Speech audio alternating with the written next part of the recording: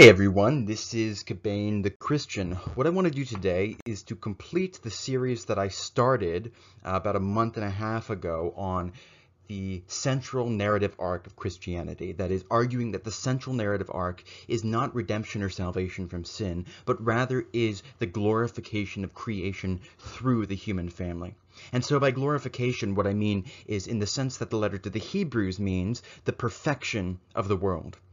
Hebrews says that Jesus was perfected through suffering in his obedience. Now, it doesn't mean that he was flawed in any way, but that according to the potentials intrinsic to his human nature, all of those potentials were actualized by the will and perfect faithfulness according to his divine sonship.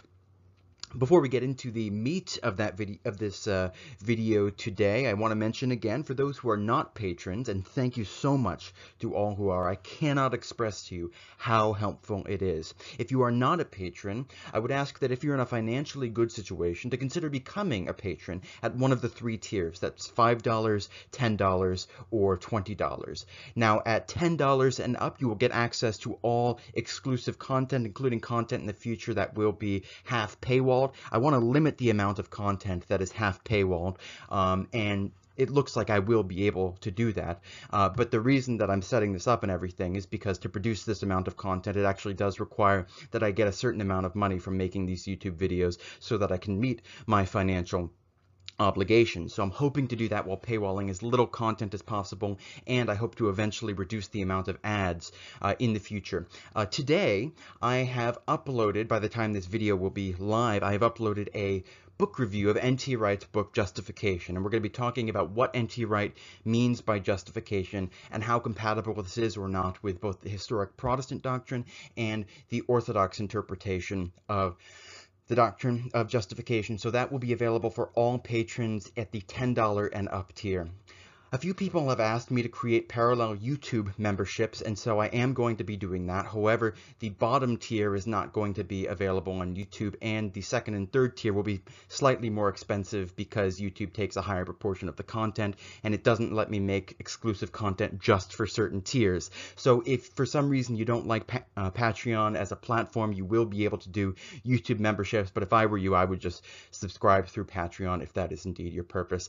And finally, the top tier, that is $20 a month on Patreon, does give you a guaranteed 1 hour conversation with me every month if you reach out to me. So you do have to reach out to me so that we can set that up and set up a time for everything. And it's not just 1 hour, it's at least 1 hour. And of course, you're not going to be charged if it goes longer than that. And I'm not saying that I'm only talking with patrons, just that because of the number of people that do want to have these discussions, I have to have some way to prioritize. And right now, the best way to do that in part is through the patronage system. Okay, so with all of that said, let's get into the subject of today's video. And there is some overlap, by the way, with the other series which I started on the identity of the serpent, whether the serpent is indeed the devil and the devil's presence in the Old Testament. So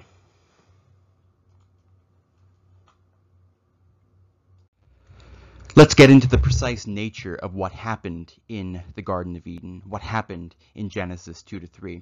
Now, in some respects here, I'm going to be speaking on my own behalf. Of course, the church teaches, according to its tradition, that the identity of the serpent in Genesis 3 is the devil. But the particulars of this or that interpretive move I'm making are not particulars which are bound dogmatically as a matter of Orthodox tradition. So I just want to make that clear as we begin. The theology is that of the Orthodox tradition. The particulars of how we get there, well, there's some interpretive freedom here. So I don't want to claim an authority which is not mine to claim. Oh, and just as a matter of as a little bit of a footnote, I've made a personal rule for myself. I'm not starting any more series until I finish the ones I already have open. So this is something I'm kind of learning as I go.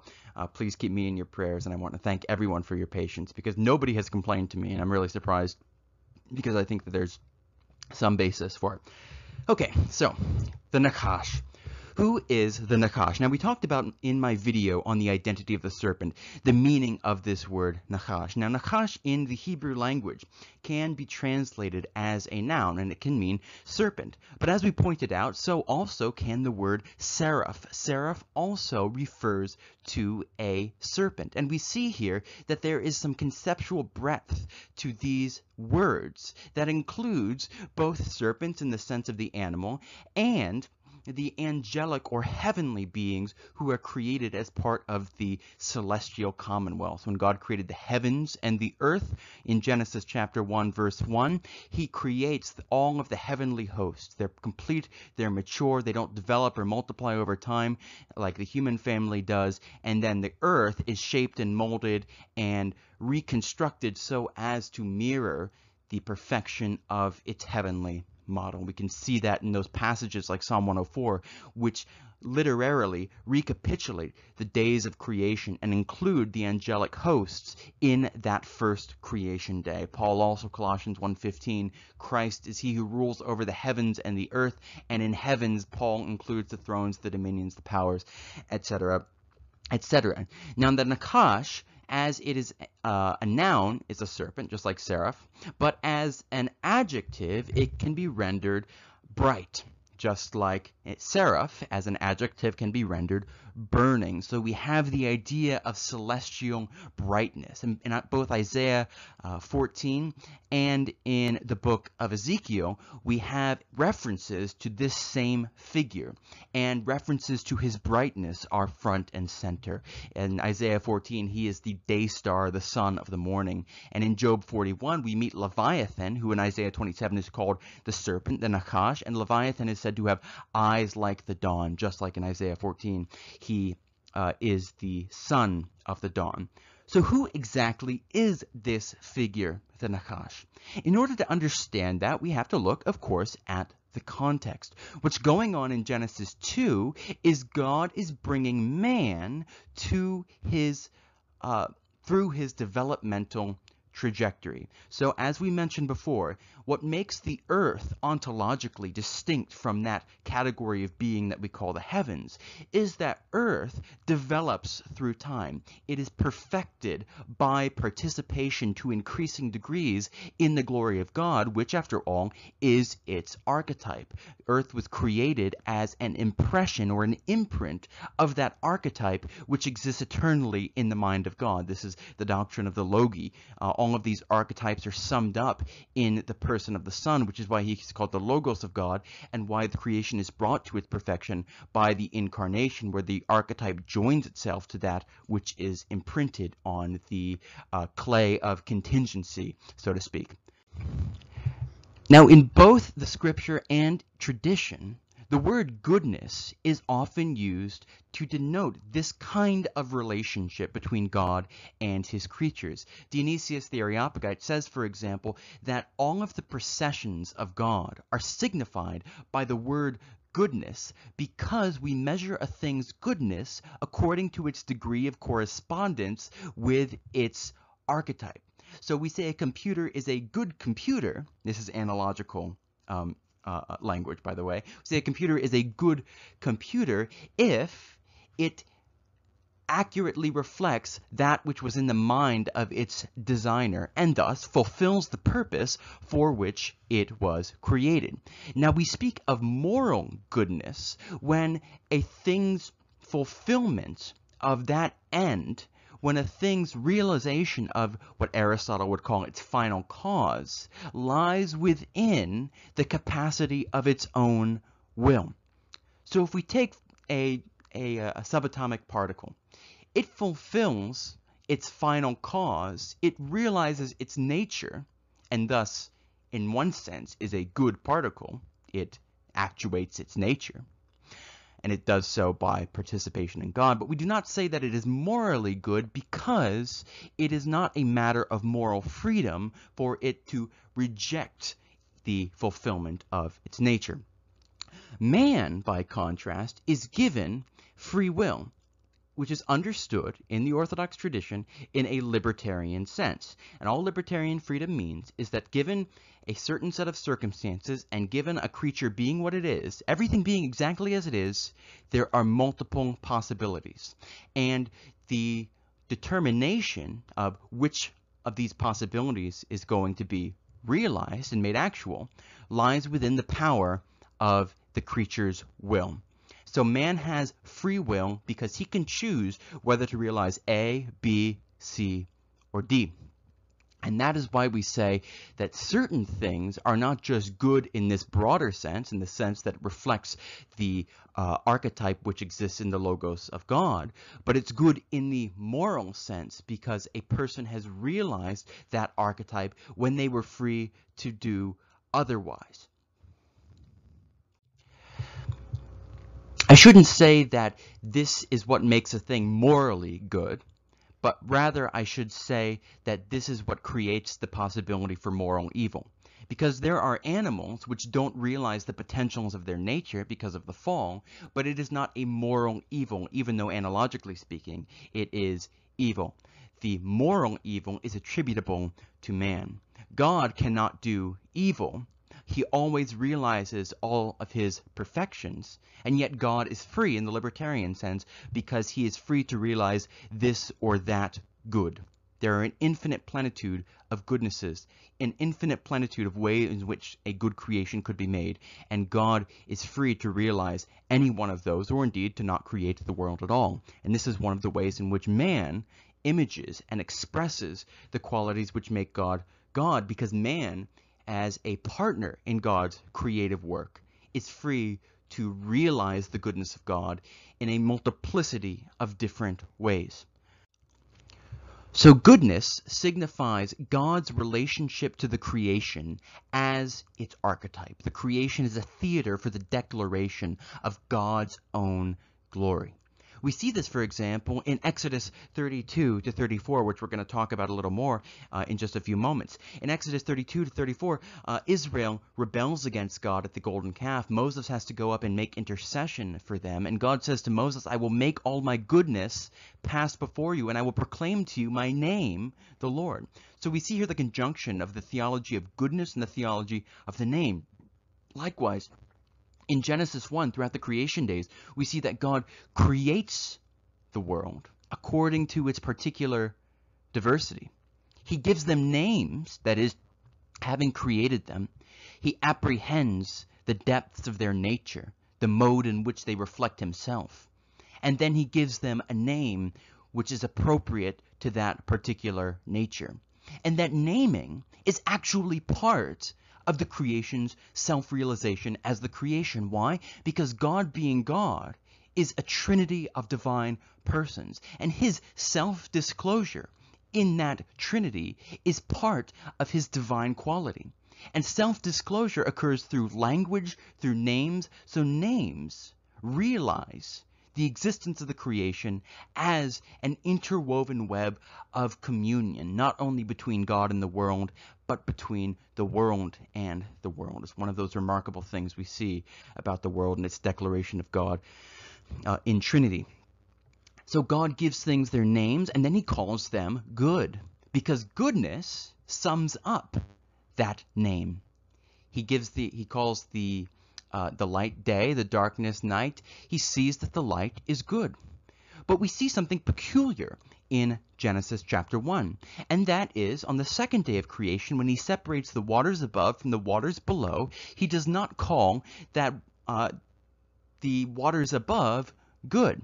Now, the waters above are referred to throughout the Psalms. They are the boundary which separates our material cosmos from God's heavenly throne room. So this I don't want to get too deep into the cosmological implications of this, because this is what James Jordan would call the deep weird. But the psalmist refers to the waters above the heavens. The heavens are that space in which the sun, moon, and stars are all placed. Okay? And then above that, there are waters, and then beyond that, there's what we call the heaven of heavens, the highest heaven. And that's where the heavenly host is. That's where God is, and there's obviously a complicated relationship here between the way in which the heaven of heavens actually makes itself known in our world, and the way in which the heaven of heavens is actually beyond our world, beyond this boundary, this sea of crystal. But we see it in Revelation 4-5, where Jesus the Messiah ascends to the heaven of heavens. No one has ascended into heaven except he who has descended from heaven, that is the Son of Man, Jesus says in the Gospel of John. In the end of the book of Revelation, Revelation chapter 20, he takes the saints up with him so that they sit and rule on thrones in the heaven of heavens. I think that's one of the bases for our doctrine of the invocation and the power of the saints in the Orthodox and Catholic traditions. And we see that thus that the firmament is the boundary point which separates these two realms of existence. In Revelation 4-5 and Revelation 20, it's called the sea. And we read something very important in Revelation chapter 20, which is that after the second coming with the bodily resurrection, there is no more sea. We read that death and Hades give up all the dead who are in them, and the sea gives up all the dead which are in it. Well, why is the sea distinguished from death and Hades? Because the sea here is the sea of crystal. It's the heavenly sea on which the saints are reigning, and those who live and believe in me shall never die. They are those who inherit the first resurrection. Revelation 14, blessed are those who die in the Lord from now on. Blessed indeed, says the Spirit, for they rest from their labors, and their deeds follow them. So that the sea in Revelation chapter 20 is the sea above, is the sea of crystal. And when it's removed because heaven and earth are fully bound up and completely mutually interior to one another. That's a very important point to keep in mind. We see it anticipated in the story of the flood. Now, in the story of the flood, we have a typological representation of the whole history of creation. The waters above come and baptize the whole creation. And when this occurs, the ark, which is a representation of the glorified church, ascends to the top of the holy mountain and attains sabbatical rest through the work of Noah. We read that there is a covering that is placed on top of the ark, or a kippah. That covering represents the covering of the creation as a whole, and at the end of the flood, Noah removes that covering, which anticipates the removal of the waters above when heaven and earth are completely interior to one another, such that there is no more separation between the two. This is the largest instantiation of this pattern of division and reunification unto glorification. There is always a division in two, and then a union of these two things back together, but in a new and greater way. When Adam is given a bride, he is put into a deep sleep, he is then divided in two, and then he becomes again one flesh, but this time with a bride. He is made more glorious. That's why in their becoming one flesh, Adam is called for the first time not Adam, or dirtbag, as James Jordan puts it, but Ish, which is a pun on the Hebrew word for fire, or Esh. So man becomes fiery in his union with woman. Woman is the glory of man because woman is the glorifier of man. And this is the point that I'm making with respect to the serpent, or the Nachash. If you understand that goodness has this connotation, the purpose of the creation and the purpose of man's history in the creation is to be increased in its participation in divine goodness, thereby becoming more fully divine and becoming, in that very way, more fully itself. Man grows and multiplies to more and more fully reflect the image of God. And man, in the sense that man is created after the image of God, is not an individual human being, but rather is the human family. He made them male and female and called them man. Man signifies the name for the human family writ large. And the way in which man becomes truly man is in the church, in whom the manifold wisdom of God is declared to the powers and the principalities. And so in Genesis 2, God takes from the God takes dust, he unites it with his spirit, the breath of life, the spirit of life. He makes man, and then he begins the process of developing man into the fullness of his heavenly prototype. That's the basis for this language in 1 Corinthians 15 of the man of dust and the man of heaven. Man is called the generations of the heavens and the earth, as we discussed earlier, and man is thus a microcosm of the whole cosmic reality, of both parts of that reality, and he is the instrument through which heaven and earth are made interior to one another, which we see at the end of the book of Revelation, as we just discussed. And so God begins this process by tutoring man. He brings man the animals, and man looks at the animals, and Adam analyzes them. He apprehends their natures, that is, the way in which they reflect God, and he thus gives them an appropriate name. Language both reflects and expresses man's existence as the image of God, and it deepens man's participation in that image, thus perfecting him into the likeness of God. Now, I think the Hebrew words which are translated image and likeness do not have a one-to-one correspondence to the theology of image and likeness, but I do think it's the prepositions which are used in conjunction with those Hebrew words, which correspond to and provide the basis for the distinction theologically between image and likeness. I have an article on that if anyone is interested. So man studies the animals, and he learns something about God, about the creation, and about himself. If we look at the analogy between the animals coming to Adam on Mount Eden, because there's a river which flows downwards and it's on a mountain, Ezekiel also in his description of Eden describes it as happening on a mountain.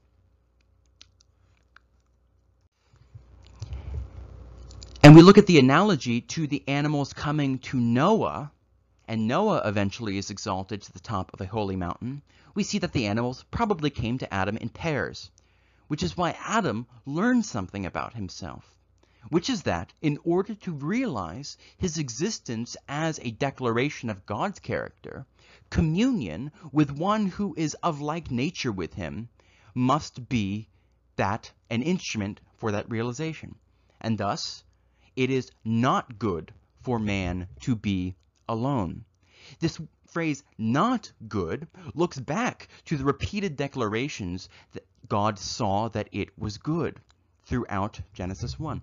In Adam's apprehension that it was not good for himself to be alone, and in his apprehension of the reality that that loneliness would be remedied by one of like nature, Adam is learning how to become a partner in God's creative work. Think about the way that we use the language of good and not good, even in the English language. We use the language of goodness in the sense of a thing's correspondence to the end for which we are working out a particular thing. If we are trying to build a house, for example, we might say, oh, this or that tool, oh, that's not good for this purpose. Or we need this kind of wood would be good.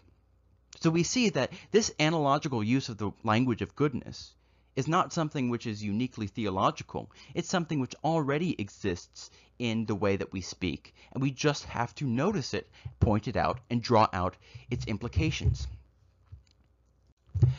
So Adam, in learning about the natures of the animals, of the various creatures which God has put into the world, is learning something about how to become a partner with God in his creative work. He's learning something about how to be more and more truly himself. And so we read that for Adam there was not found a helper fit for him. God caused a deep sleep to fall upon the man. While he slept, he took one of his ribs or his side and closed up its place with flesh. And the rib that the Lord God had taken from the man, he made into a woman and brought her to the man. Okay, this is the very language that was used for God's bringing the animals to Adam. Then the man said, "This at last is bone of my bones and flesh of my flesh. She shall be called woman because she was taken out of man." Now, this language of bone and flesh is not actually language which has its significance in referring to the bridal relationship which the two of them have. Instead, the language of bone and flesh has its significance in its expression of the likeness which the two of them share. And in the scriptures, the way that likeness is expressed is in the language of brotherhood and sisterhood. So we read throughout the Bible there is the repeated emphasis on the concept of the sister bride. We read in the Song of Songs, King Solomon repeatedly calls his Egyptian bride my sister, my bride, because prior to her being brought into the marriage covenant, she is adopted into his household. I think this is probably the ideological and theological basis for a bride taking on the family name of her husband, because the precondition for marriage to another woman is a likeness, a consubstantiality. The two share the same nature, therefore they can be joined. There must be a likeness and a distinction. They are like in that they share the same nature, but they are unlike in that one is male and the other is female. Bone of my bone, well, the Hebrew word for bone also can be rendered self. This at last is self of myself. That is why I think, for example, it was important that at the crucifixion of Jesus, none of his bones be broken, because that reflected, expressed, and realized the absolute integrity of the incarnation, which persisted through the passion of our Lord. Only because the divine Son, having appropriated to himself human nature, remained absolutely and totally united, could he facilitate the unification of man with God, of man with man, and the reconciliation of man with the world.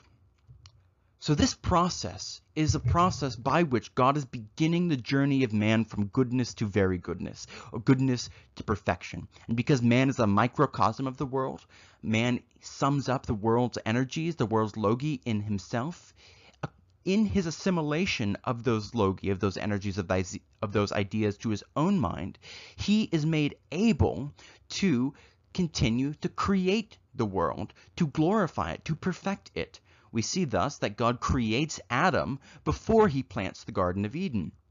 Adam is created, and then he watches God planting the garden, because this is what Adam is going to repeat and develop. Thus we see in Genesis 9, when Noah, who is a glorified Adam, an Adam who is faithful, when Noah comes off the ark, what does he do? He plants a vineyard. And from that vineyard he draws wine. Wine is the sign of sabbatical rest. For that reason, Noah rests in his tent. And where God delivered the curses in Genesis chapter 3, it is Noah who delivers blessings and curses in Genesis chapter 9. So this is the process which has been going on. This is what it fundamentally means to have the knowledge of good and evil. It is the knowledge of all things. It is the knowledge of the goodnesses which are inherent in all creatures, so that one can exercise one's calling as a king and faithfully manage and exercise dominion over the creation. To discern between good and evil, we see it in 1 Kings chapter 3. It means to reign as a king.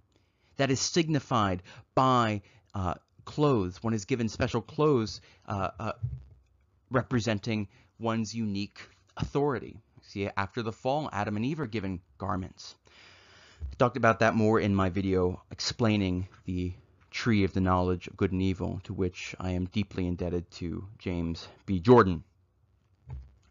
So, what does the serpent have to do with any of this? Well, the serpent is the chief tutor of mankind. One way to see this is look at the wordplay that is made between the language of nakedness and shrewdness, or craftiness, or wisdom. If you look at the spelling, for example, of the word naked in Genesis 2:25, it is not its typical spelling. The spelling is actually atypical to make it look and sound more like the word which is translated crafty or wise or shrewd. Now, the serpent was more crafty than any of the beasts of the field that the Lord God had made. This is very important because this wisdom, this craftiness, is that quality which enables a person or a thing to exercise dominion and rule over the creation. Solomon, for example, is quite wise, and we see that the conceptual nature of this wisdom does overlap with what we would consider to be shrewd or crafty. Solomon, after a fashion, does trick the two women who bring to him the baby and dispute whose child the baby is. Solomon presents his judgment as if he is going to do one thing, whereas he does not, in fact, intend to do that. Rahab deceives the Canaanites. There is a tradition in some Christian exegesis to say that, well, this deception, they shouldn't have done this deception. They could have done a better way. There's simply no scriptural evidence for that. There is a difference between the larger category of deception, some of which is good and some of which is bad, and the more restricted category of lying, which is always wrong. It's a very important point to make because deception is something which many people righteously do throughout the scriptures. In fact, God, he sends a lying spirit into the mouths of all the false prophets. So this is something we have to engage with instead of just waving off in the scriptures. So the language of nakedness and the language of wisdom are a play upon each other. Okay? So the opposite of nakedness is obviously being clothed. Look at the use of clothing throughout the book of Genesis in particular. Joseph is given a robe of many colors. I do think it probably does refer to many colors. I think the translators of the Septuagint probably knew what they were doing. And I think there's some archaeological evidence that Joseph had a robe of many colors. But Pharaoh gives Joseph a special garment of rule and authority. Noah, when Ham attempts to overthrow his father's authority, as Adam had tried to overthrow in a less grave and serious way his divine father's authority, he attempts to expose his father's nakedness.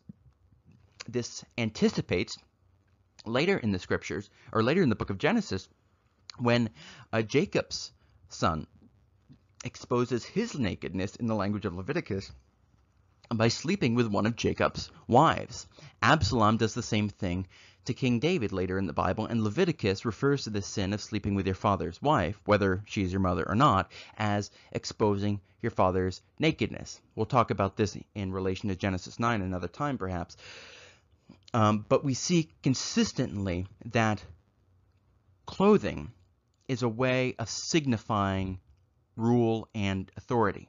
Why is that the case? Well, we read that the priests are clothed in garments of glory and beauty.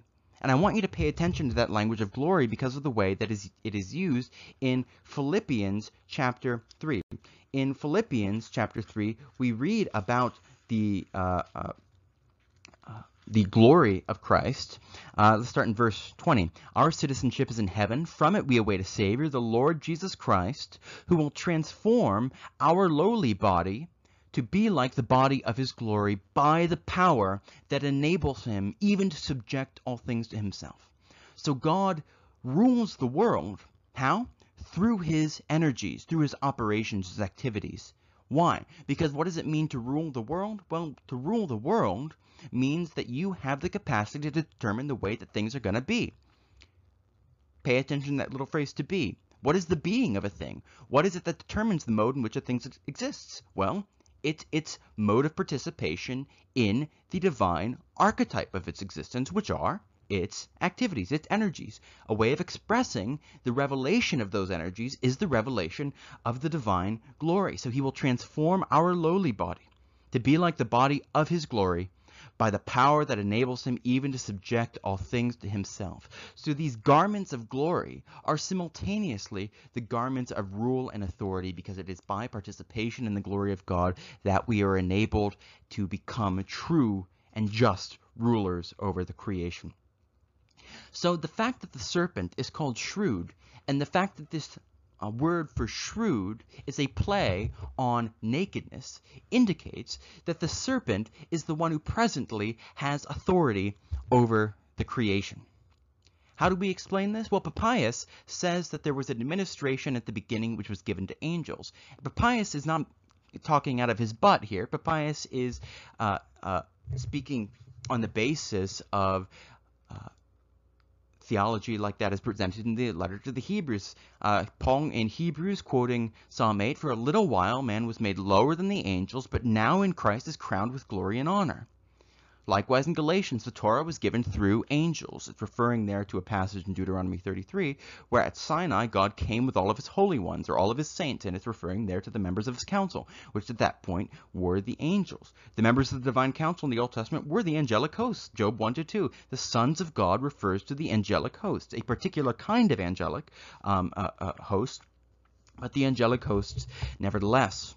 James Jordan has made the analogy between the drill sergeants in the military who have authority over the officers in training until the officers are prepared to exercise that authority.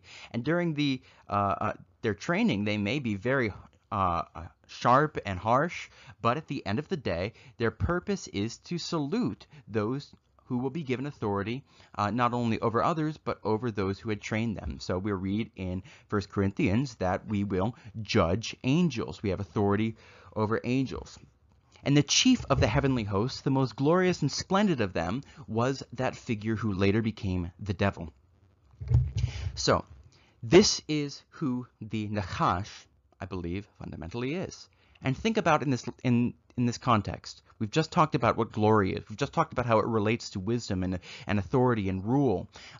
Nachash, when you understand all of that, connects very closely with that. It is bright one. The Nachash is the tutor of mankind. So, how does he tutor mankind? Well, the enemy, at the end of the day, will fulfill God's purpose. God always fulfills his purpose, with or without our cooperation. And in fact, he will always fulfill his purpose through us. If we cooperate, it will be good for us. If we don't cooperate, it will be bad for us. But we're going to fulfill his purpose one way or the other, and he does the same through the devil. I made a video on Job where I've talked about this. At the beginning of the book of Job, we have the figure called Satan the accuser. We have the heavenly council, and Satan is called the accuser here because the heavenly council is the heavenly court, so he's given his title appropriate to that kind of conceptual context. And what he does is he is given divine permission to attack Job. And what this does for Job is it grows him up. Job, at the beginning of the book, is not a member of God's council. He's excluded from its proceedings. He wonders why God is doing the things that he's doing. At the end of the book, Job is Job is a member of that council. Job makes intercession for his three counselors who had attempted to foment a coup against him. See my video on Job for more information about this. And making intercession that is effective for others is something that prophets do. Genesis chapter 20, we're told Abraham is a prophet and he will pray for you, God says to Abimelech. To be a prophet is to have the Spirit dwelling in you, the Spirit who rules and realizes all things, the Spirit who dwells in us so that we become an instrument for that divine rule, for that divine activity and operation. And he who has the Spirit dwelling in him, the Spirit of wisdom and knowledge and understanding, well, he, in this sense, is a prophet and a member of the divine council. The Lord does nothing without consulting his servants, the prophets, it said in the scriptures. And thus, Genesis chapter 18 and 19, God says, "Shall I hide what I'm about to do from Abraham?" Because Abraham, at this point in his mission, has become a prophet. I would say his prophetic calling occurs in Genesis chapter 15. That's a case which has been made by Peter Leithart elsewhere. And so, in Job, the process whereby he moves to glory, he becomes more and more glorious. He has authority over twice the amount of stuff at the end of the book than he did at the beginning. He is faithful in suffering, and therefore his kingdom is doubled, as opposed to Solomon, who is unfaithful in the midst of blessing, and therefore his kingdom is halved. I think Solomon wrote the book. We see that Leviathan, who corresponds in the literary structure of the book to Satan at the beginning of the book, Leviathan is being led around by the nose with a hook from God. So God utilizes the serpent, the dragon, to fulfill his purpose of maturing the human family, whether or not Leviathan, whether or not the devil, the dragon, the serpent, likes it. So he is instrumental for the maturation, for the perfection of humanity in humanity's destiny, whether he likes it or not. But it's an interesting question to ask. In Genesis 3, was the serpent, at the beginning of this, was he already a rebel? Now, it's possible he was. And again, I'm speaking on my own behalf here. I'm not speaking on behalf of the church. There are multiple interpretations which are compatible with the teaching of the church. This isn't a major issue. But personally, I find it most persuasive to suggest that the actual fall of the serpent here, the actual fall of the devil, is narrated here. There are a few reasons for this. Some people may raise Isaiah 14 as the narrative of the fall of the devil. I don't think that's the case. Isaiah 14 does speak of something in the past tense, but the reason it does so, in my opinion, is because it's a prophetic perfect. In the chiastic structure of the book of Isaiah, Isaiah 14 corresponds to Isaiah 53. In Isaiah 53, we have the suffering servant who humbles himself in his faithfulness, even to death, even to the grave, and is therefore exalted above all things so that he might see his seed and prolong his days. Well, in Isaiah 14, we have the opposite. We've got the king of Babylon who exalts himself above all things, and because of that, he is humbled to the grave so that his seed is cut off. That language of the serpent seed being cut off is used in the oracles against the nations. The king of Babylon in Isaiah 14, I think, is the devil, because the word Babylon is the same as Babel. And the king of Babel, the authoritative ruler of that system, is the devil. Okay, so Babel is the prototypical named representation of the city of evil. And the one who rules over that is the devil. Okay, so that, it's not referring, in my opinion, to a specific king of Babylon. I think this is a way of talking about this enemy figure, which we see throughout the scriptures, both Old and New Testaments. And so if we understand Isaiah 53 and Isaiah 14 to both be chiastically linked and be written in the prophetic perfect, that is, the prophecy is so certain to be fulfilled, which is a major theme in Isaiah 40 to 55. It's so sure to be fulfilled because it's God who's speaking the prophecy that it's written as if it had already happened. Well, then the best way to read this text is to see it happening at the same time. That is, the king of Babylon, the serpent, the dragon, the enemy, he is put in the grave, in Sheol. He's cast out of the heavenly court through the work of the suffering servant. So the reason that I would say that Genesis 3 probably records the fall of the serpent, the fall of the devil, and I'm going to give you the moment that I think he specifically fell here, is because at the end of Genesis 1, we're told that all things were very good. It does not seem that there was any corruption which had entered into God's creation. And Genesis 1 does indeed include the creation of the angelic hosts. Genesis 1:1 speaks of the creation of the heavens and the earth. This is not the same thing as the heavens which are created in on the second day, when God separates the waters above from the waters below and names the space between them heaven. The naming of that space in between them as heaven is a representation of the symbolic relationship that the stellar or celestial heavens, the visible heavens, have with the heaven of heavens, which is why angels are spoken of in the language of stars and such.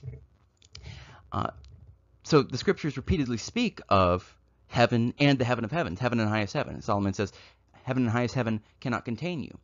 And Psalm 104, as I mentioned, goes day by day through the creation week of Genesis 1. And on the first day of creation, it refers to the creation of the heavenly host. It refers to the ministers, the spirits who were a flame of fire. Paul does the same thing in Colossians, and there are other places. There's a place in Ezra and Nehemiah which does this, so on and so forth. So angels are definitely included within this overarching kind of category of creation, and there does not appear to be any imperfection in it at the end of the creation week. That's at the end of the sixth day. If you want to look at the chronology of Genesis 2 to 3 in relation to Genesis chapter 1, then my argument, and again I'm speaking on my own behalf here, this is hardly something which is essential to any given theological system, but I would suggest to you that the fall of Adam occurs on the Sabbath. I've gotten a lot of insight from James Jordan here. I think the chronology of Genesis 3, clearly man and woman are both created on the sixth day, and there are references in Genesis 2 to 3 to Genesis 1.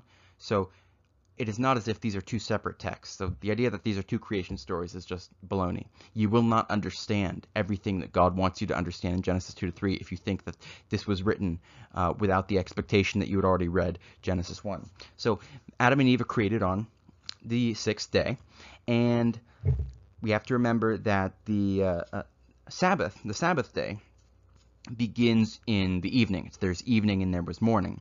So overnight, they attempt to make garments of fig leaves for themselves.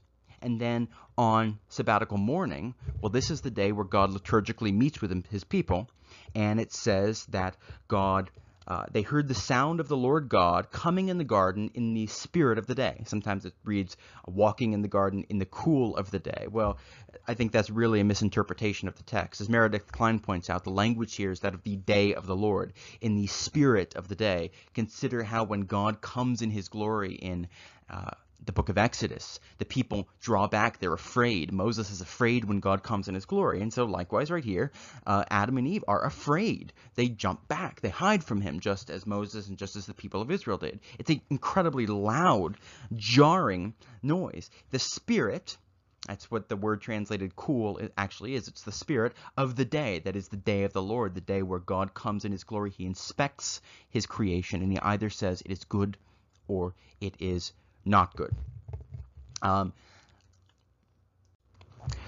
So with that in mind, and I don't think the central point here really turns on this being the narrative of the devil's fall, but I think one reason that that's a useful reading is because we have the curse on the serpent in Genesis 3:14 and following, and the curse on the serpent, as we're going to talk about when we keep going through the video series on the identity of the serpent, why he's definitely the devil.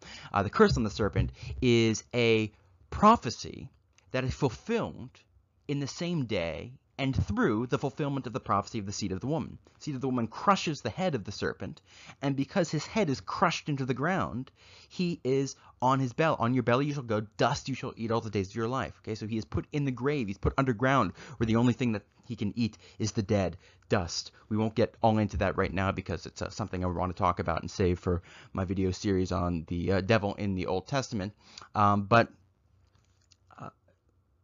let's go back to Genesis 3:1. The serpent is more crafty than any of the beasts of the field that the Lord God had made. So this doesn't actually include him within the category beasts of the field, though there are strong connections between the angelic hosts and the animals, which we're going to talk about when we get into the discussion of the identity of the serpent and the devil in the Old Testament. For now, just note one aspect of this analogy, the four faces of the cherubim. Three of those four faces are animal faces. So there's a connection theologically and ideologically between the angels and the animals, which we have to take into account.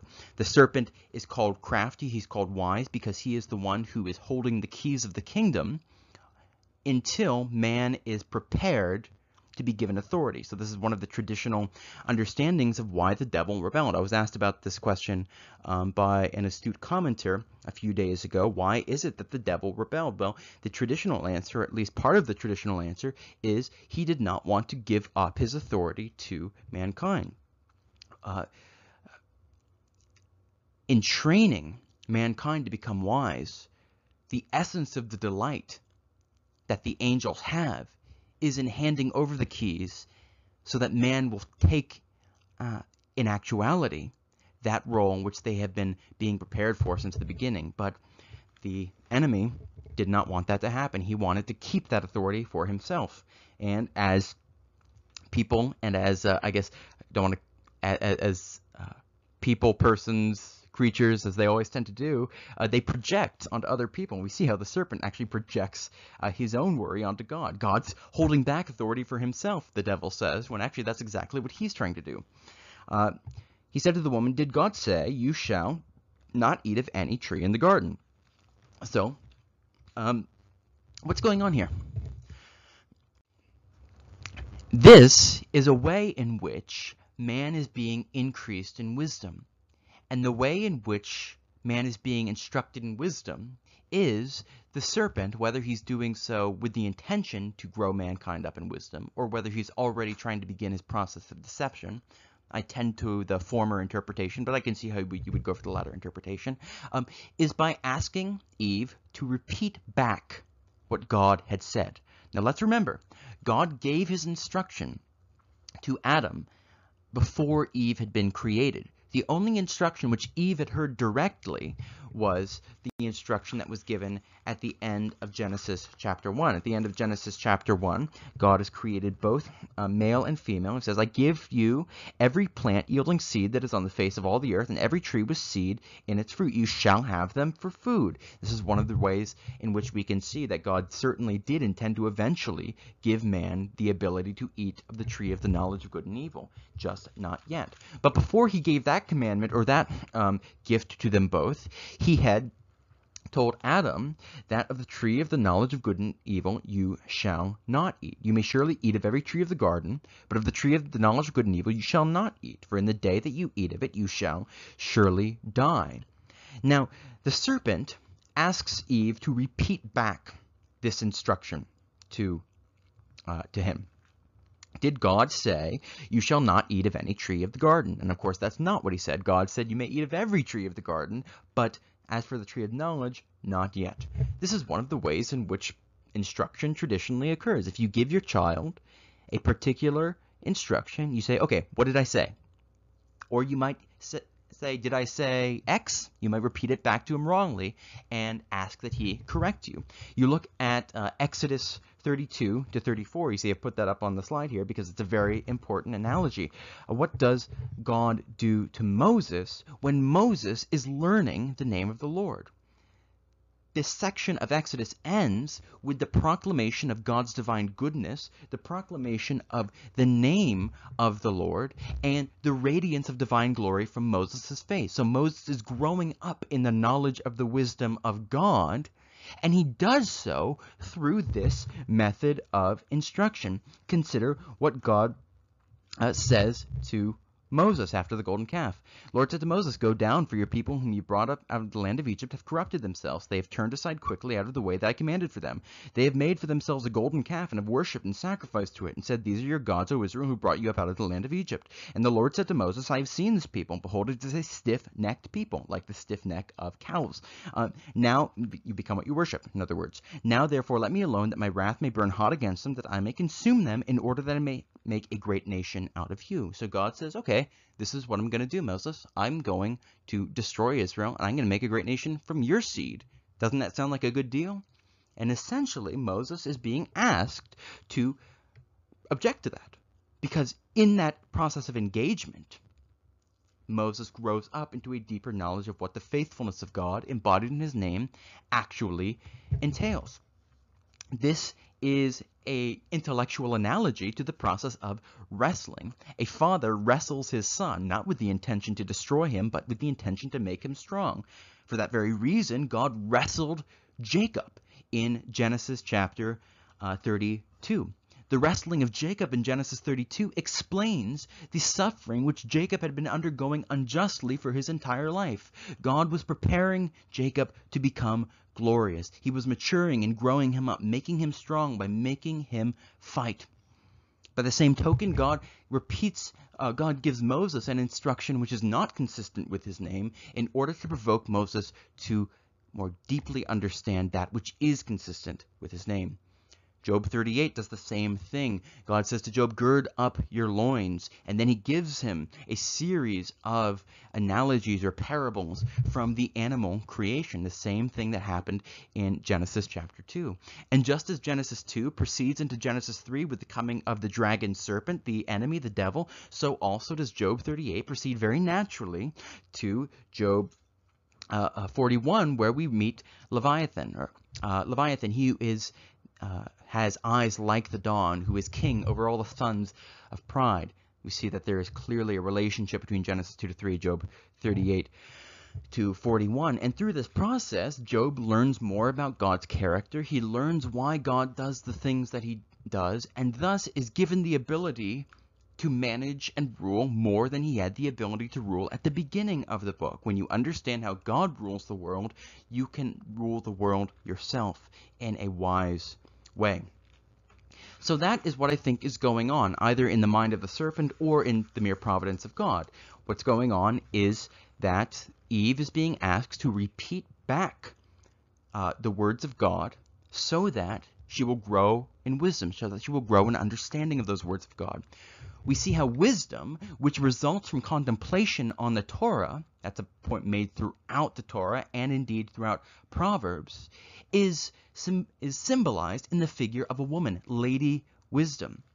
That's because protology is embodied in masculinity and eschatology is embodied in femininity. Now, masculinity and femininity are not the same thing as maleness and femaleness.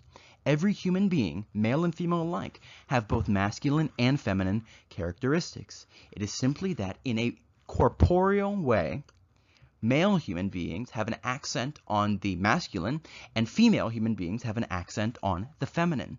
But both have both masculine and feminine characteristics. Masculine, as C.S. Lewis would say, and he talks about at the end of Paralandra, masculine and feminine are the general categories. Male and female are a specific mode in which those general categories are expressed. But masculinity is the initiation, it's the beginning, it's the movement towards. Femininity is the reception and the reciprocation. So the growth of the creation from its beginning to its glory is signified in the development from male to female. So at the beginning of the book of Revelation, you've got the bridegroom, Christ. At the end of the book of Revelation, you've got the bride, the city of God, the glory, who has the glory of God. And you have in both Revelation 1 and in Revelation 21 a tenfold description of the bridegroom and the bride, which parallels blow for blow, so that we see that the bride is who she is because she shares in that glory of her bridegroom. I believe it's in Revelation 1 and 21, though you would have to double check that. And it goes back to the tenfold description of bridegroom and bride that we see in the Song of Songs. So that's why it's the woman here who is being engaged in conversation. We have to keep in mind that the husband is with her. Remember, he was the only one who had heard God speak directly, and we're told in Genesis 3 verse 6 that her husband was with her. So why is Adam not speaking up? This is why, for example, in 1 Timothy 2, the role of a minister in the church is understood in terms of Adam's role relative to Eve. It was the woman who was deceived, not the man, because the man wasn't deceived. He rebelled with a high hand. He knew better. Eve was led astray. It was a sin, but it wasn't as serious of a sin because she hadn't heard it directly, and she would have expected Adam to speak up. Adam presumably wanted to know what would happen. God had told him, if you eat of this, you are going to die. But he wants to see, okay, if Eve eats of this, is she going to die? And if she dies, I'll say, well, I didn't eat it. And if she doesn't die, I'll know God is a liar. This is one of those manifestations of the delay of the parousia. So a person rebels against God, then they think that they've escaped without judgment. We read this in the Psalms a lot. Oh, God hasn't judged. And the judgment is delayed so that they are able to see the consequences of their actions in and of themselves, and then God comes and he judges. And so the woman responds, we may eat of the fruit of the trees of the garden, but God said, you shall not eat of the fruit of the tree that is in the midst of the garden, neither shall you touch it, lest you die. So this little phrase, neither shall you touch it, is a very important phrase. Now, some people have said Eve is wrong. She is adding to the Word of God, and she shouldn't have added to the Word of God. But I think this is a mistake, and I agree with James Jordan, who I've referred to many times here, because he has a commentary on Genesis 2-4, which is like a 200-page commentary. It's totally brilliant. I recommend it to all of you. It's called Trees and Thorns. You can find it on wordmp3.com. This is a wise extension of the principle. If you're not supposed to eat of the tree, you ought not touch it. This is a principle which is ratified in the laws of the Torah. Those things which are unclean to eat are also unclean to touch. The spiritual principle here that underlies it is very straightforward, and it is just basic practical wisdom, which nevertheless we always want to ignore, which is if you are not supposed, if you are forbidden from doing something, then you should not put yourself in situations where you are going to be tempted to do it. You can see how this applies in very practical ways in terms of something like sexual morality. If you are not to have intimate relations with a woman, then you shouldn't put yourself alone with a woman in the middle of the night. It's just good sense. Neither shall we touch it. So, what James Jordan argues, and I think this is a reasonable argument, though it's not, absolutely 100% knocked down solid, is that the reason that the serpent then lies to her, and let's just read what he has to say. After she says, neither shall you touch it lest you die. But the serpent said to the woman, you will not surely die, for God knows that when you eat of it, your eyes will be opened. Remember, the eyes are the instrument of judgment. The king did good or evil in the sight of the Lord, and you will be as gods, language of the divine council, knowing good and evil. That is, you will be exalted to a position in the heavenly council. You will have the authority that God is keeping back for himself. We see that the devil is projecting onto God. The devil is the one who doesn't want to tutor mankind so that mankind will grow up in wisdom and eventually be capable of judging angels. The angels who were faithful to God take their joy in that. They were created for that purpose, and thus they have a special delight in that, because any creature in realizing its purpose has, in a conscious sense, delight, has joy over it. Now, when Eve says, neither shall you touch it, we see that man is indeed growing in wisdom. She has made a logical inference. She has been given a commandment from God. That commandment has gone down into her bones. She has meditated on it, and she has made a wise inference from the principle of that commandment. Solomon does the same thing. Solomon is not given the exact blueprint for how to handle two women who both claim maternity to a particular child, but he is able to digest the wisdom that is in the Torah through the Spirit and make applications to this given situation. So that is why it is a key phrase. We see also here the sacral language.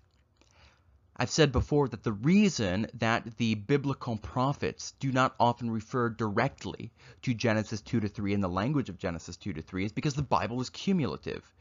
Genesis 2-3 is expanded when it is restated in terms of the tabernacle in Leviticus 8-16. Leviticus 8-16, we've got the consecration of the tabernacle, which follows blow for blow the creation of man, the planting of the garden, the creation of woman, and then the fall, which corresponds to the bringing of strange fire by Nadab and Abihu. And then we have Leviticus 11-15, which are the laws of uncleanness, and blow for blow they follow out in order the curses on the serpent, the curses on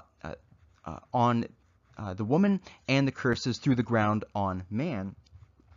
And it expands the logic and the theology of this relatively short text with a great amount of detail in the context and the language of the sanctuary. So when the prophets refer to what's going on in Genesis 2-3, they do so through the lens and in the language of Leviticus. And then Leviticus 16, the Day of Atonement, that corresponds to the investiture of Adam and Eve with garments.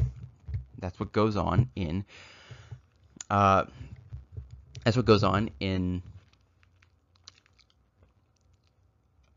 Genesis chapter 3. So, what's going on then throughout the rest of the scriptures in light of this? Why does the serpent want to corrupt the human family? Well, we've already gone into one reason for that. He's jealous. His role in the creation was to lead the program of tutoring the human family until it was prepared to receive the keys of the kingdom and exercise authority in its own right. Now, because that was the end for which he was created, had he followed in God's way, he would have achieved unspeakable delight. Every creature achieves delight in fulfilling the unique role which God has entrusted to it. If we had tried to fulfill the role of an angel, we would not achieve delight. But if an angel fulfills the role it was created for, it acquires delight. Every creature has a unique delight according to its unique nature, as expressed in the particular idioms of its hypostasis. We discussed how angels and men differ. God created angels as a host. He created men to gradually multiply and grow through time. Well, because the angels were created as a host, the way that their choices affect them is quite different from the way that our choices affect us. We are created in a complex way. That is, our bodies, which are proper to our nature, unify a wide variety of parts.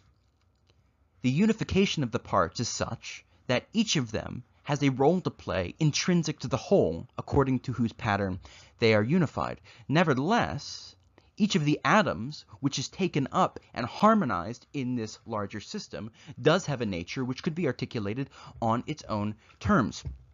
The angels are not like this. They are what would be called simple. That means indivisible. Okay, so you can divide a human body. You can't divide an angel. It can't be divided in the same way. Now, what this means is that the relationship of the angelic host to their choices has an immediate all or nothing effect that is not true for human beings in their embodied state. We gradually are habituated in good or in evil. But angels are not gradually habituated in good or in evil. Think about it this way. When the devil and his angels rebelled against God, they did so in full vision of the glory of God. And it is in the glory of God that the potential for anything else to happen exists. That is, all circumstances exist in that glory in whose view they were created. Every possible point of note, every possible circumstance was already in their direct view. They knew everything relevant to their decision. Because of that, they are fully and maximally culpable for their rebellion against God. That is why we say that their will is fixed in evil, because they had already taken into account everything that was possible to take into account. There was no ignorance mixed into their rebellion against God. They did so in the fullest of full knowledge. So their sin is absolutely mortal. Now, a human being who sins, there is almost always some ignorance mixed in with it, which reduces proportionately the degree of their culpability. Because of that, they still have room, so to speak, to repent, to turn and change their mind.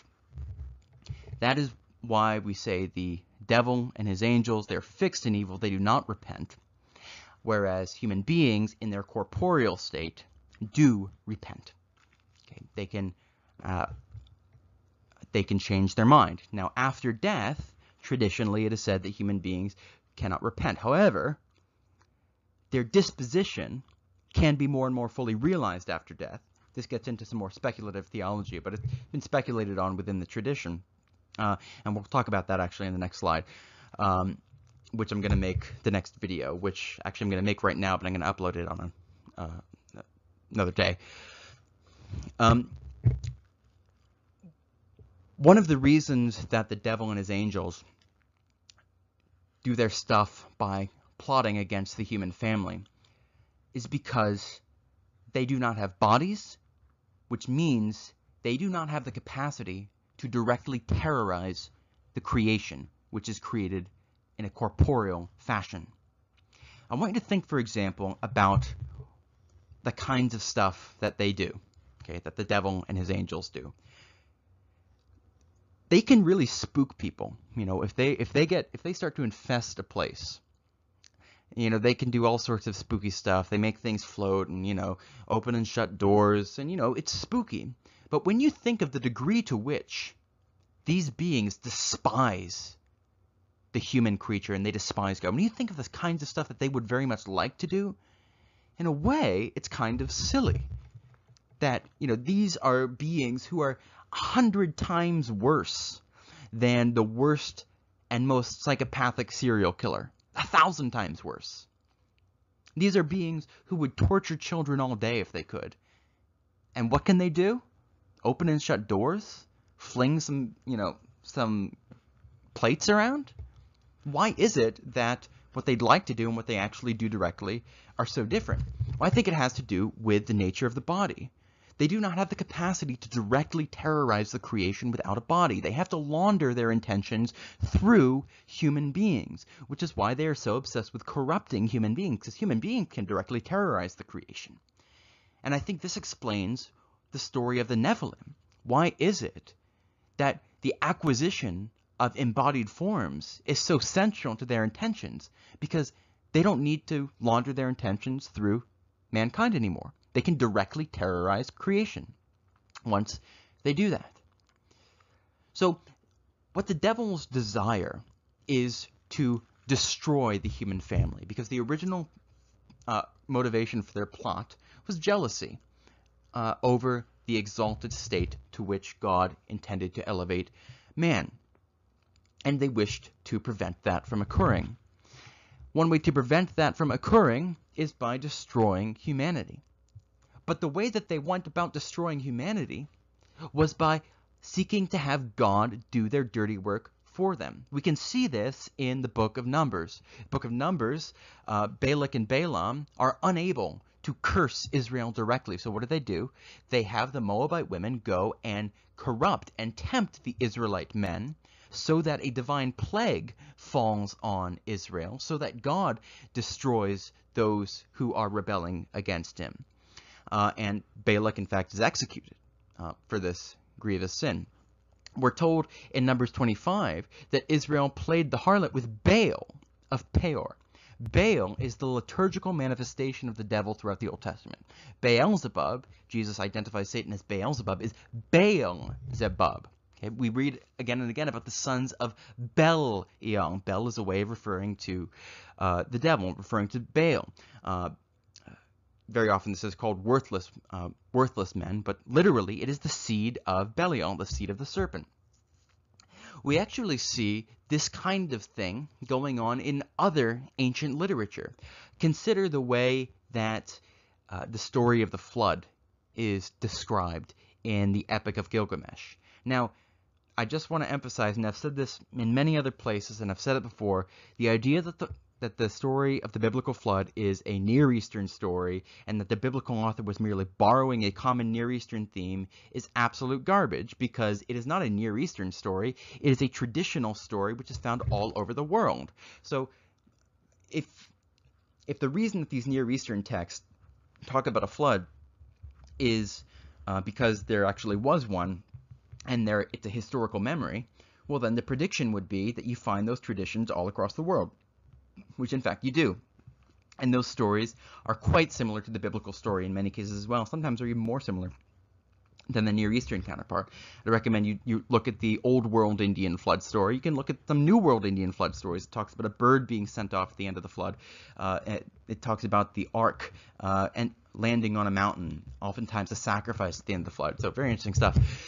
Anyway, in the Epic of Gilgamesh, one of the reasons for the flood is that the gods are attempting to destroy the human family. They despise humanity, and they're very upset when one of them steps out of line and saves humanity from absolute destruction. We can see here it's a kind of different perspective on the same thing. Satan in the Old Testament is part of this category of being who is identified as the gods. There is a war among the gods that is manifest in human affairs, in the affairs of the nations. In Ugarit, we read satanic propaganda. We read that Baal rebelled against the original Lord of the Heavenly Council, God Most High, El Elyon, and he did so successfully. He won the war. Now that's a lie, but it's a very interesting kind of lie, because we see the way in which satanic propaganda gets manifest in ancient literature. There are many instances of this throughout ancient literature, not just in the Near East, but also outside the Near East. One interesting point here is we find that in the Near East, the number of gods in the Divine Council is enunciated as 70. Now, I think the reason that the number 70 is associated with the Divine Council, at least one of the reasons, is that the gematria, the numerical value of the word for council or sod, is 70. We read in Deuteronomy 32 that God divided the nations according to the number of the sons of God. And I think probably the best way to read that is the number which signifies the sons of God. In Genesis 10, we have 70 nations. We find in linguistics, there are different language families which are very difficult to relate to one another, though you can quite straightforwardly relate languages within a language family to each other. And it seems that there are around 70 language families. Now, what around means in this context would be like 50 to 100. Of course, it's very difficult to precisely reconstruct how many language families there originally were. But it's important to keep in mind that certain language families became very popular. So Indo-European languages grew and expanded as the lingua franca of the great imperial ages, such that you have a lot of language families, around 70, I think probably exactly 70 language families, but you only have a few which continue to be vibrant on a large scale. In any case, that is one of the major plot lines in the scriptures, that the devil is seeking to destroy the human family. And he has a pattern, and this is the last thing I'll say on this video. He has a pattern in which he acts. The first thing that he seeks to do is to attack the seed. In the life of Abraham in Genesis chapter 12, or rather attack the bride. In Genesis chapter 12, Pharaoh takes Sarai. Abram has gone into Egypt. He said, "This is my sister," and it would have been expected that the king would have to negotiate with her brother if he wanted to marry her. We're told in Genesis 12, and I want to point out the specific language here, we're told that the Egyptians saw that Sarai was beautiful, that she was very beautiful. Now, the phraseology here seems to echo the phrase used in Genesis 6, where the sons of God saw that the daughters of Adam were good. The word beautiful and the word good in Genesis 12 and Genesis 6 are not the same word, but the phrase is quite similar, and the word for saw is the same, and the context conceptually indicates a connection here. And the language of Genesis 6 saw that the daughters of Adam were good, echoes Eve's seeing that the tree was good. Now, it was good for what? To make mankind wise, to elevate mankind to a position of exalted authority. Why is it that the sons of God, these rebellious members of the divine council, wanted to make a marriage alliance with the daughters of Adam? Well, it's because Adam, as a human being, was the one to whom authority had been promised. They wanted to enter into that royal family, so to speak, and thus acquire illegitimate authority to reign in terror, tyrannically, over the creation. Well, what is it that Pharaoh wanted? Abram and Sarai were at the very top of the social hierarchy. They were rich. They were aristocrats. They came from royal families. Sarai is called princess. Her name means princess. And as James Jordan points out, well, today you might call someone who's not a princess, princess. In the ancient world, it meant you were a princess. Why is it that Pharaoh seeks a personal audience with Abram? Well, Abram in Genesis 14 has 318 men in his fighting force. You have to imagine that his camp was probably several thousand men. By the time of Jacob, it had probably reached something like 10,000 men. It's important to keep in mind, these are not just nomads which are going from place to place. They have very large groups that are going with them. So, Pharaoh, one of the reasons that he wanted Sarai, presumably, was to increase the authority of his royal house. And humanity is the bride of God. We see this throughout the prophets. Israel is called Zion, and Zion is the bride, daughter Zion. Ideal, perfected humanity is perfected in the church. The church is the bride of Christ. So the first thing the devil does in his scheming is to attack the bride.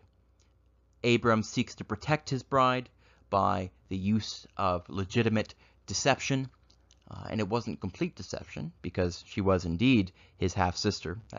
That wasn't forbidden until Sinai. Pharaoh takes her anyway, shows the kind of person that he is. He blames the righteous. He blames Abram. He says, "Oh, why didn't you tell me?" Well, if he had told him, Abram would have put his own life in danger and wouldn't have gained anything for his bride. So that's the first move. Then, with that having failed, the devil seeks to corrupt the people of God. We see this in Genesis 16. In Genesis 16, what happens is that Sarai tells Abram to take Hagar as his wife. And he does. He listened to the voice of his wife. That's a quotation of Genesis 3, where Adam listened to the voice of his wife. Now, in both cases, it is the man to whom the commandment was directly given, keep that in mind, it's true in both cases, who is held more responsible. It is a sin of ignorance more than it is a sin of high hand in Genesis 16 on Sarai's part, and it is a more culpable sin for Abram. But that's beside really the main point, which is that what's going on is the devil is seeking to corrupt Abraham's family. Abram seeks to produce a seed without the direct intervention and sovereignty of God. And that's then in Genesis chapter 17. We see God says Ishmael is not the covenant son, though Ishmael is a righteous Gentile. Now, this is not a one-to-one equivalence with the sin of Adam. The sin of Abram here isn't as serious as the rebellion of Adam. Nevertheless, we see the pattern being manifest. And then finally, Satan attempts to attack the bride, then he attempts to corrupt the people, and then he attempts to attack the seed. In Genesis chapter 20, we have the story of Abimelech and Abraham and Sarah, which in many ways resembles the story of Pharaoh, Abraham, and Sarah in Genesis 20. But the major focus of Genesis 20 is not so much the bride as it is the seed. That is the context, and it is what is explicitly called attention to after Abraham makes intercession for the house of Abimelech. This is what it says, chapter 20, verse 17. Abraham prayed to God, and God healed Abimelech and also healed his wife and his female slaves that they bore children. So we have the birth of the seed going on here. We see the same thing in the book of Revelation, chapter 12. Now, I think this refers to stuff that goes on in the book of Acts, but I'm not going to get into that right now because I just want to keep our eye on the central point. In Revelation chapter 12, the same threefold pattern occurs. We have in chapter 12, verse 13, when the dragon saw that he'd been thrown down to the earth, he pursued the woman who had given birth to the male child. So the woman is here being attacked. The woman then flees. She escapes.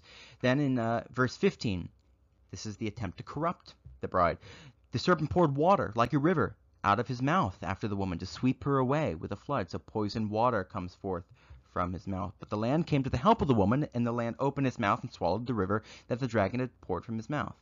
So he's failed in attempting to attack the bride. He's failed in attempting to poison the bride. Now verse 17.